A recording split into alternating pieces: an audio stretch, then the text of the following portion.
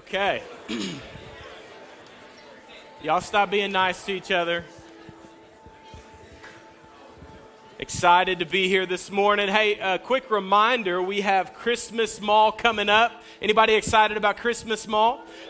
Just so you know, you guys across the church, y'all have adopted 64 families, given Christmas presents and clothing and meeting needs. And I want to invite you next Saturday at 9 a.m. We're going to be gathering up here and wrapping gifts. I will not be wrapping gifts because that is not my spiritual gift, okay? Anybody else, that's not your gift. We will have you in another area if you can't wrap presents. But we have lots of needs. Would love to invite you to come serve. You can text FAY to 88,000 to get signed up to serve. Lots of opportunity there. I want to tell you this morning, I'm officially on a new diet. It is called the water, ice, and air diet after Thanksgiving. Anybody else, okay?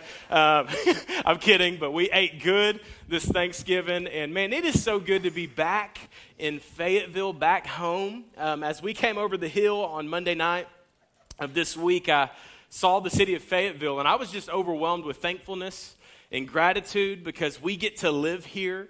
We get to call this place home, and we get to be a part of this family and this church. Are y'all thankful for this church? You thankful for Fayetteville?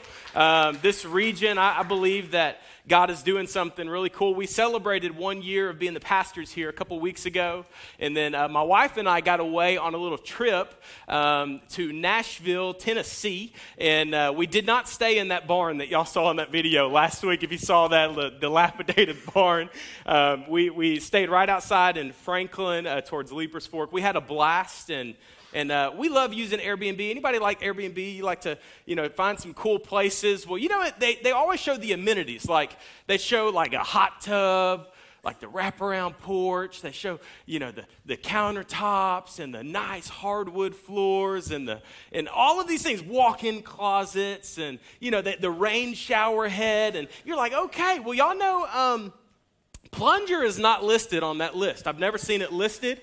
And I believe that it needs to be. And I tell you, on night one of our getaway for 7 years of marriage, it's supposed to be romantic, right? Well, the toilet got stopped up. I'm not going to say who did it, okay? But the toilet was stopped up, and there was no plunger in sight. And it is not an amenity. It is a necessity. Can somebody say amen?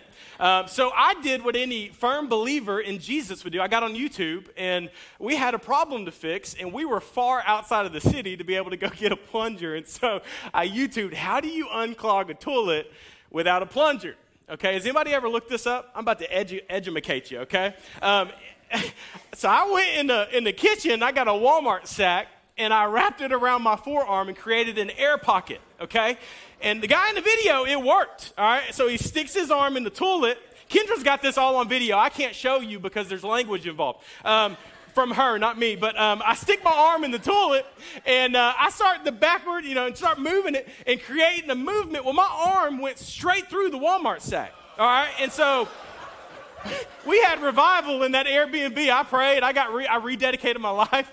And so I go in the kitchen, and I get a trash bag. It's more durable, hefty. We need this sponsorship. And so I go back into the bathroom, and I got that thing unclogged. Can somebody say amen, okay? And I really do have a video. I cannot show you. It was 11:30 at night, and you could just do the math. So Christmas is 3 weeks away. And funny transition there. And who in here is excited about Christmas? We got any elves in here? Yeah, I know I'm excited about Christmas. Who in here has all of their Christmas shopping done? Okay? Everybody else is judging you as you raise your hand all happy, including myself.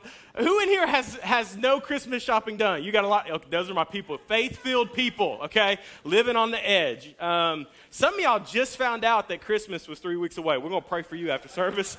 And, man, I'm excited for Christmas and the new year and all to come in 2023. We've been talking about vision, and I believe that you guys, that us as a family, as a church, we're going to hit some new gears in 2023 and how God wants to move through this place in the city. I'm fired up about it, and I think that we're just getting started for what God wants to do. But here's the thing is, if we're not careful going into the new year, we can get so focused on what's coming that we forget what's right now. Anybody else kind of fall into this? I fall into this, and I want you to know God is not done with you this year. I just want to remind you that there's still a lot of days left in 2022, and I think that we can fall prey to focusing on what's next and miss what's now. I want you to write this down as we get started this morning. What does God want to do through me, make it personal, by the end of the year? What does God want to do through you by the end of the year? And I want you to meditate on this question this week, and I want you to make it personal. I want you to really come to grips with this, and then also a follow-up question, what are you going to do about it? Because with every responsibility that God gives us, we have a charge and we have steps that we need to take. I've really enjoyed the book of Acts this fall, and honestly, y'all, it's lit a fire in my spirit personally, and just to kind of recap where we've been in the book of Acts all semester long. They started off the book of Acts, they waited on the Holy Spirit. The Spirit comes at Pentecost. Peter preaches and he says, repent and be baptized. Y'all remember all the way back then when we talked about it? 3,000 come to know Jesus. They devote themselves to the things that we want to devote ourselves as a church. Teaching of the word, fellowship, breaking of bread, and prayer. Y'all really like the breaking of bread. I saw some eyes light up. Acts 3, we see a lame beggar get healed.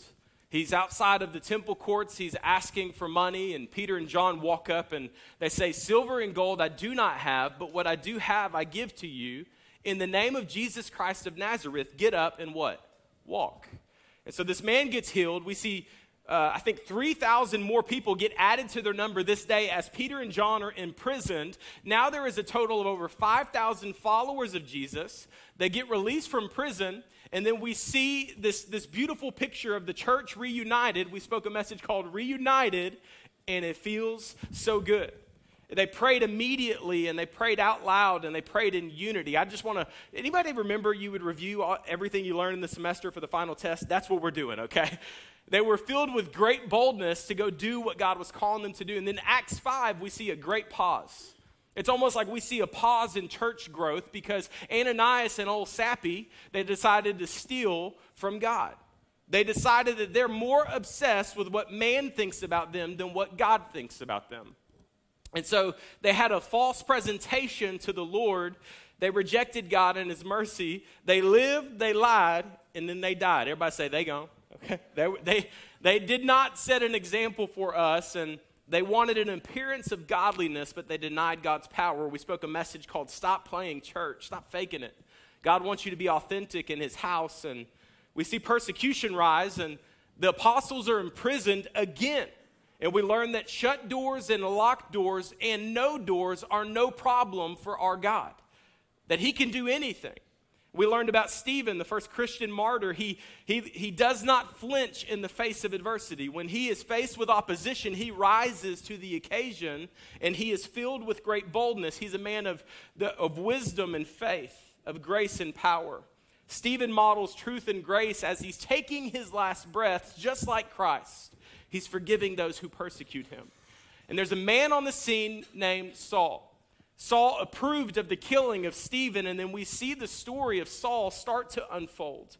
And then I told us a couple things we have to stop doing as a church, and I think that you guys have got this. This is what we're going to stop doing, expecting non-believers to act as if they believe. We're going to stop judging people because they sin differently than we do. And we're going to stop pointing out the lost, and we're going to start pointing them to who? Jesus. This is what we'll stop doing. And we see a man named Saul that's completely transformed by the power of God's grace. And then we learned from Pastor Marcus when he came in and he showed us that Paul models excellent leadership, and we learned how he lived his life. We learned, just like Taylor Swift, how to shake it off. Y'all remember this? And so the last 2 weeks, we kind of paused from the book of Acts, and we talked about vision because I want you guys to know what we're gearing up for in the new year. But the next couple weeks, including today, we're going to spend some time in Acts, and we did not really stay in line with where we were at, but I wanted to pick a part of Acts 16 that I believe in this season, especially as you gear up for Christmas and being around family and the end of the year, that we can learn from. As we approach the end of the year, I want to challenge all of us to look around and to recognize that you have inside of you what somebody else needs. Oh, hear me. You have inside of you what somebody else needs. That's the whole focus of today. Everybody say Jesus. Now, if you are not a follower of Christ yet, this is a great place to be on a Sunday morning because you don't have to behave to belong here. You can come in as you are, and our prayer is that God would change you from the inside out. But we have something in us as Christ followers. It's the Spirit of God. People need the Spirit of God in their life. Would y'all say amen? Like I don't know about you if you've looked around, but people need the presence of God. I need the presence of God. We see this pattern unfold through the book of Acts. There's lost people. There's found people that are followers of Jesus. There's a moment where God's power is displayed. There's opposition. There's opportunity. And this is the whole thesis right here. God moves. People are healed. They're saved and set free. Right? God moves, people are healed, they're saved and set free. This thing repeats over and over and over throughout the book of Acts. This is the early church, and if we were to continue the book of Acts, today we would be in Acts chapter 2022. Because we are a continuation of what God started many, many years ago. We are here because of the obedience and the faith-filled men that we will read about today. Paul gets radically saved. He goes on some missionary journeys, and today I want to highlight this moment in Acts 16. If you've got a Bible, Acts 16, verse 16, it'll be on the screens behind me. It says, once, when we were going to the place of prayer, we were met by a female slave that had a spirit by which she predicted the future. She earned a great deal of money for her owners by fortune telling, and she followed Paul and the rest of us, shouting, "These men are servants of the Most High God, who are telling you the way to be saved." They're kind of telling on these guys. She kept this up for many days. I love this part right here. Some of y'all are going to really resonate with this. Paul became so annoyed, I got that underlined, that he turned around and he said to the spirit, "In the name of Jesus Christ, I command you to come out of her." And at that moment, the spirit left her. Some of y'all are going to try this with your kids this week, okay? I'm not going to judge your parenting style. Some of y'all are going to try this at the workplace. Somebody's annoying you at work. You're going to turn and be like, "In the name of Jesus, come out of it." You know, that's not a good way to make friends at work. I'm just letting you know. Verse 19, it says, when her owners realized that their hope of making money, circle this, was gone, that they seized Paul and Silas and they drug them into the marketplace to face the authorities. It's really important we see what's happening here. A theologian, Bruce, said that when Paul casted out the spirit that possessed her, he also casted out their source of income as well. Paul and Silas are in prison because they got rid of the thing that was making these people money. The city launches into chaos and these men are thrown into prison. People would pay this lady to predict the future. It was a demonic spirit, which, by the way, there is still demonic spirits at work today, okay? It's very important that you understand if there is a God, that there is a real devil. Can somebody say amen? It is important that we press into this because this spirit was feeding off of people's fears about the future. This still happens to this day. You could drive down this road, and on your left, you'll see a place that says fortune telling. Get your palms read. Come look at some rocks, and they'll tell you your future. All of this stuff is going on right here in this region. I don't know if you know that. It is. This is not some new thing. This is actually something that has resurfaced from many years ago. This is the questions that would come up. How's my health? Will I get sick in the future? Will I get married? And who will it be? Has anybody ever struggled with some of these things? Will my kids make good decisions? How will they turn out? Are they going to be anything like me? Will I have enough money? How long will I live? How will I die? What is my future? This is the thing I've learned about fear and sin. Our insecurities and strongholds always have a cost. I'll say it again. Our insecurities and our strongholds, they always have a cost. And when those insecurities and strongholds are not dealt with at the foot of the cross, then they will cost you way more than you can afford to pay. And anybody in this room who has lived a sinful lifestyle for any amount of time knows that that statement is true. I know for my life it costed me way more than I could pay. And then I realized that somebody came to pay for me. Don't miss the correlation here. Strongholds in your life, they always have a cost. Maybe you're here today and you're addicted to the thing that is in your pocket. It is called a cellular phone. Don't you miss the days where you couldn't even take your phone with you? Life was easier. Anybody? Like, I wasn't there, but I'm sure it was, Maybe you're bound by cell phone and staring at the screen and longing for someone to approve of you. It's costing you time and your attention. Maybe you're bound by a drug addiction or alcohol addiction. It's costing you more than just your money. It's costing your health and your relationships and your family and your kids and your safety and sometimes your life. Maybe you're in this place and you are bound by lust and pornography. One of the industries in the world that is making the most money, more than the sports industry, is this thing right here. It is costing you your innocence. It's costing your purity, maybe even your marriage and relationships. Maybe you're here and you're bound by needing approval from other people. You have lived your whole life wanting approval from someone else that you have stiff-armed God's. I can attest to all of these things in my life. Here's my point. Strongholds always have a price tag. And when someone else profits off of that thing, and ultimately it costs you everything. The beauty of Jesus and the cross and putting faith in him is that he paid for your sin. He canceled the debt that we could never pay. It's the life of Jesus. Every time someone is set free, Pastor Marcus actually told me this, every time someone is set free, it is costing someone something. Maybe it's an industry, maybe it's a dealer, whatever it may be. It is costing somebody something when you get set free. In this situation, this lady is set free, and the men who profited were not happy about it. Verse 19, when her owners realized that their hope of making money was gone, they threw Paul and Silas in prison. It says they brought them to the magistrates and they said, these men are Jews and they're throwing our city into an uproar. It says they attacked Paul and Silas, that they ordered them and they stripped them and then they beat them with rods. I don't know about you, but sometimes I read the New Testament and I think my life is not that bad.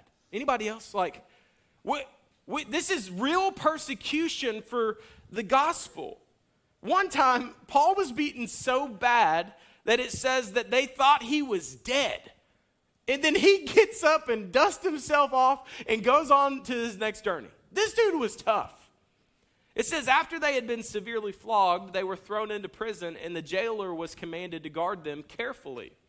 And when he received these orders, he put them into the inner cell. This was the most inner part of the prison, and he fastened their feet in the stocks. And about midnight, Paul and Silas were praying and singing hymns to God. And the other prisoners were listening to them. I want you to write this down. You never know who's watching. You never know who's watching and who's listening to you in the midst of your pain, in the midst of adversity, in the midst of when something is not going your way. Someone is observing your life, especially as a Christ follower. How are you going to handle it? You never know who's watching how you handle life's curveballs. A situation recently, a dear friend of our family, a lady named Amber Hoyt.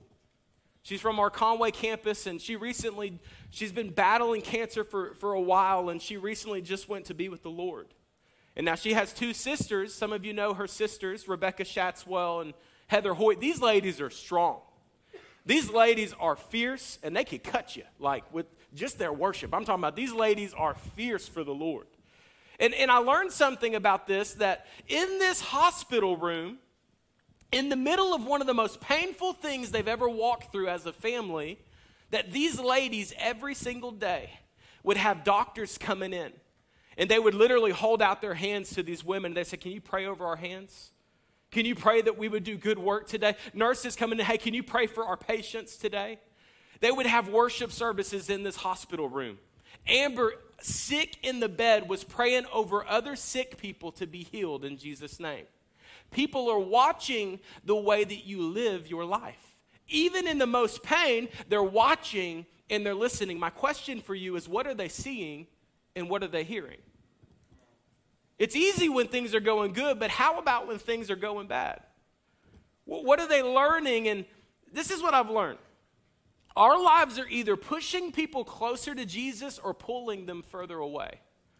And man, I want a church that pushes people closer to Jesus in the good days and in the bad days. Amen? They're watching. Paul and Silas, their feet are put into stocks, and what's happening here is their body is being stretched. It was a way that they would torture prisoners in this time, and there was probably no light in the room. It's the inner cell. It probably smelled awful. These men are being stretched out. It said that the average person, after 20 minutes in this position, after the screams would leave their body, complete agony, they would completely pass out. Most of them would pass out and become unconscious unto their death. What does it say that Paul and Silas did? I'm blown away by their response. About midnight, Paul and Silas were praying and singing hymns to God in a painful position. And the other prisoners were listening to them. I wrote this down. They chose to worship over everything else. I think this is a word for somebody today that you, in the middle of your situation, you need to choose to worship God. You need to choose to worship over everything else. It's midnight. They're being tortured. This is an unlikely situation. They chose to worship instead of complaining. Anybody resonate with that? They chose to worship instead of griping at somebody, or they chose to worship instead of being mad at God. God, why would you allow something like this to happen in my life? They chose to worship instead of blaming. Here's one. They chose to worship instead of cussing somebody out. Somebody's like, I received that today. They chose to worship in the middle of pain. And it says, suddenly, verse 26, there was such a violent earthquake that the foundations of the prison were shaken. And at once, y'all say at once. At once, all the prison doors flew open. And everyone's chains came loose. I made an observation that worship is the key that opened the door. Worship is the key that opened the door and broke the chain. Some of you are standing behind a closed door, or what seems like bondage, or what seems like an impossible thing to get past. Worship is the key that opens the door. And I want to encourage you and also challenge you to worship God. In one instant, God did what seemed impossible. Did you know all God needs is one moment with you to radically change you? He just needs one instant. Yeah, some of you here today, the family member that is far from God, seems impossible to be saved. In one instant, God did what seemed impossible. Some of you aren't sure how you're going to make ends meet as you approach the end of the year. Hey, hear me. Everybody look at me. In one instant, God can do what seems impossible. Some of you are struggling so bad with anxiety this morning. You're having a hard time sitting in this room around other people, and I know I'm speaking to someone this morning. In one instant, God can do what seems impossible. He can. He is God. Maybe you're fearful about how something's going to turn out. In one instant, God can do what seems impossible. Some of you, you're staring at a situation, and it seems there's no way out. God can do what seems impossible. Would you choose to worship him? I promise you, it's not always easy, but it is always worth it. Always worth it. The jailer woke up, and when he saw the prison doors open, he drew his sword, and he was about to kill himself because he thought the prisoners had escaped. Now, this jailer knew the consequence if this was the case, because earlier some prisoners escaped, and the men who were guarding them lost their lives. And so he draws his sword, and what do we hear from across the prison? Paul shouts, hey! Keep in mind, he's in a painful position. In the inner cell, in a dark, stinky room, he says, don't harm yourself. We're all here. Those chains had just fallen off. Paul's just standing there with Silas. I just want you to get a picture of this. Hey, don't hurt yourself. We're still here, man. I love this. Paul, in the middle of his pain, in the middle of a prison, he modeled love and compassion for the lost. Someone needs to hear this morning. That in the middle of the pain, in the middle of the prison, in the middle of adversity, he showed love and compassion for the lost. It was a decision that he made. The guy who locked him up, the guy who shackled him, the guy who tortured him, Paul is showing him grace. What does that teach us this morning? That in the middle of your worst day, in the middle of pain, that there is purpose to tap into. There's purpose to tap into. It's all about having what we call an eternal perspective. Have y'all heard this before? having an eternal perspective. I learned many years ago at a youth camp that I used to work at during the summers, this is what we used to say: it's not about me. That may be the most powerful thing some of you hear this morning. This is a mentality that you need to adapt. It's not about me. When adversity comes, it's not about me. When hard times come, it's not about me. At the DMV, I will say, Fayetteville DMV was one of the best experiences I've had, but go to Maumelle. It's not about me, all right? It's not about me. People still need Jesus, amen? At the post office, waiting in a mile-long line because you waited all year to ship that package, right? It's not about me. People still need Jesus. At the grocery store, somebody's counting 3,700 coupons in front of you, okay? Like, you need to say under your breath, say it with me, it's not about me. But some of us live our life like everything is about us. And everyone around you sees it, and they don't want nothing to do with the God that you serve because of it. Can we adapt this? It's not about me. I promise it'll change your life. It'll change your kids. It'll change your family. You're at that parent-teacher conference, and that teacher is mean, and your kid is struggling in class. It's not about me. It's not. No, they need Jesus too. And you know what else they need? They don't just need Jesus. They need you to model Jesus for them. Man, I was writing this, and it was ministering to me. You're running late for work. You spilled your coffee in the cup holder. You're saying things that nobody needs to hear in your car, right? Somebody cuts you off in traffic. You're late for what you pull in. Your parking spot's gone. You rush into that meeting. It's not about me. I need to be an example. People are watching. People are listening to the way that I live my life. It's about Jesus. Some of y'all got some pets at home. And some kids, not the same. When you get home and you are frustrated with your day, some of y'all's pets need exorcisms. I'm just saying, okay? I've seen them on Facebook. I'm kidding. Listen, it's not about us. It's about who? Jesus. And we live to make his name famous, not our own. We have to show people Jesus. It's all about eternal perspective. Paul teaches us this: nothing is more important than being fully present in the moment. Being fully present and pointing people to Jesus. The jailer called for the lights. He rushed in, and look at this. He fell trembling before Paul and Silas, and then he brought them out, and he asked, "What must I do to be saved?" On the other side of your worship and your eternal perspective lies this question from somebody probably wanting to ask you this. Hey, what must I do to be saved?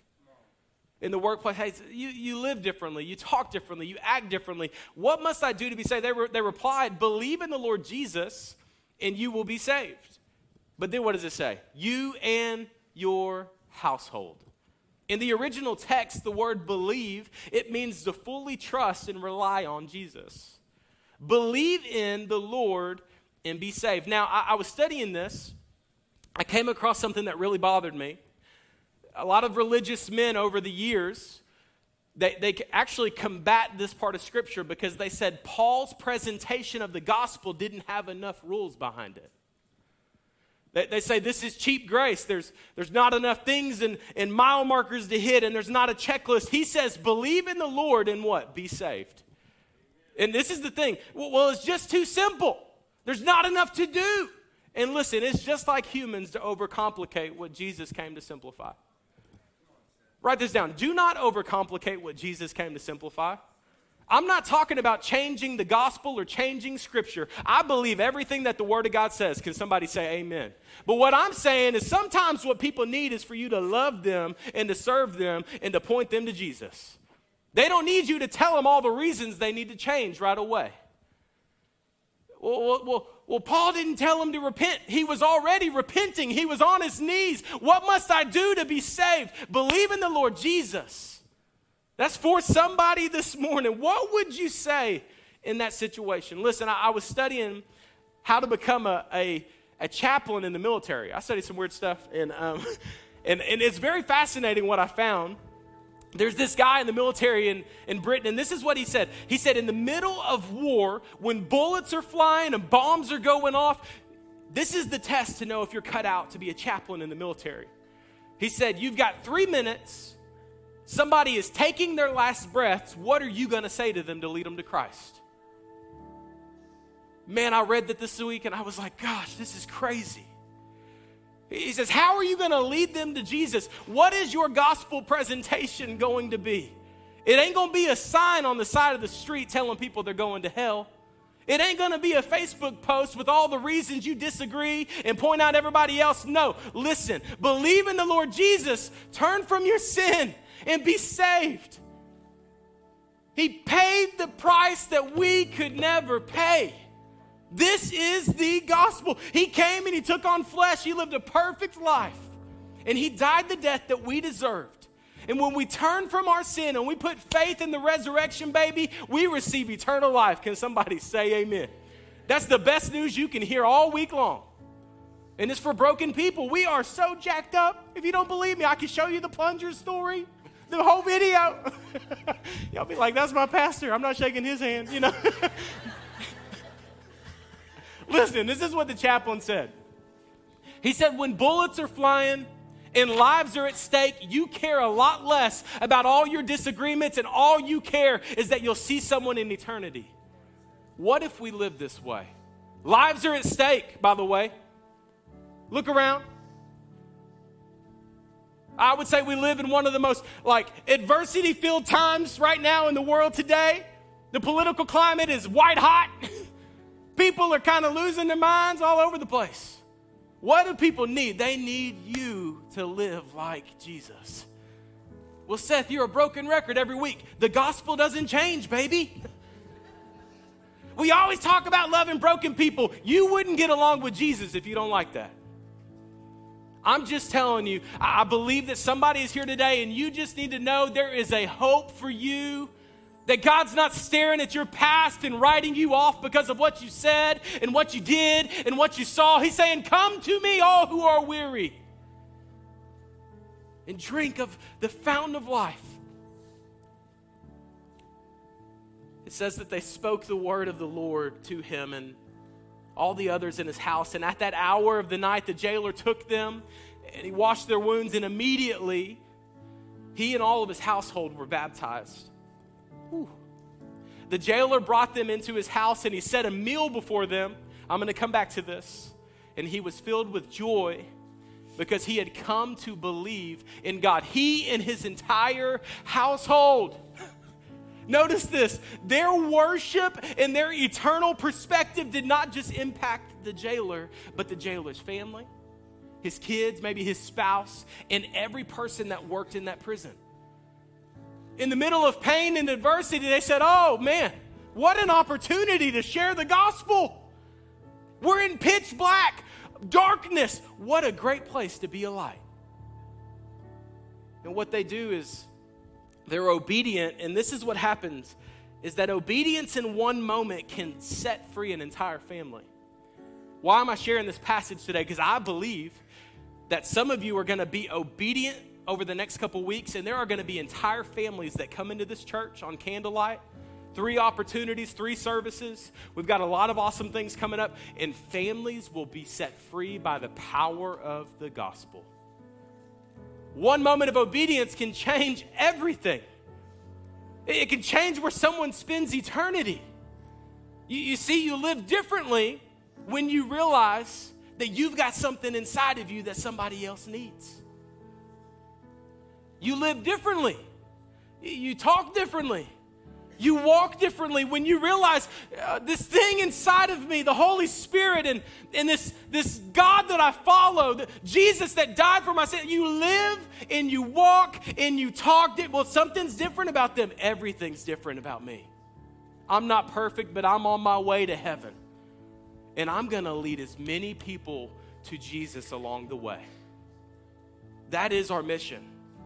When we realize our strongholds are not stronger than the presence of God, when we worship in the middle of pain and adversity, when we model grace and compassion even in the midst of pain, man, we have an eternal perspective, and let me tell you, that is what shakes heaven and earth. Amen? I want to close with a challenge for the church. This has nothing to do with the message, by the way. God dropped this in my spirit last night before I head home, and I said, God, that doesn't have anything to do with the message. He's like, I don't care, I was recently talking with Pastor Marcus, and what I realized is when Jesus is magnified, or circumcised, or not circumcised, that's a whole nother passage. We're not doing that today. Church attendance would drop drastically, We're circumcising. I'm kidding, okay. God, come back. Please come back. All right, see you guys later. That's great. When Jesus is magnified, no one's circumcised, okay? When Jesus is magnified, your circumstance is minimized. And here's the thing is that when Jesus is magnified, your situation doesn't become less important to God. It becomes less important to you. It's eternal perspective. And I want to tell you this story about the judo chop. This 10-year-old boy, this is so good. This is so silly. He was in martial arts, and he was in this really bad accident. Ended up losing his left arm.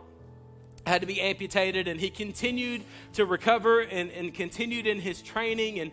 And his sensei, the guy that was training him, taught him one move. And it was this very specific move, and he trained him. And one day, this kid, he said, hey, you're only teaching me one move. And he said, this is the only move that you'll ever need to know. The boy entered tournaments, and he was winning. Nobody could beat him. People were bigger and stronger and more experienced, and he won every single match. And this is what his sensei said. He said, you won because you mastered the most difficult move in judo. And he said, and you also won because the only way to defend this move is for your opponent to grab your left arm, which you don't have, by the way. Therefore, all you can do is win.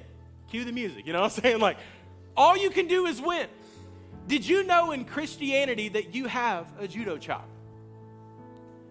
You have a judo chop. It's called hospitality. Hospitality is when you invite a stranger into your home and they become a friend, and then a friend becomes family. It's when you learn someone's name and their story and you speak to their potential and you have an eternal perspective. Why do you think the church grew so fast in the book of Acts? They did it over a meal.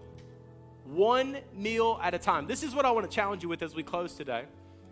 I would tell you, invite people to candlelight. Let's get everybody in the city here. How about we get everybody here into other people's homes?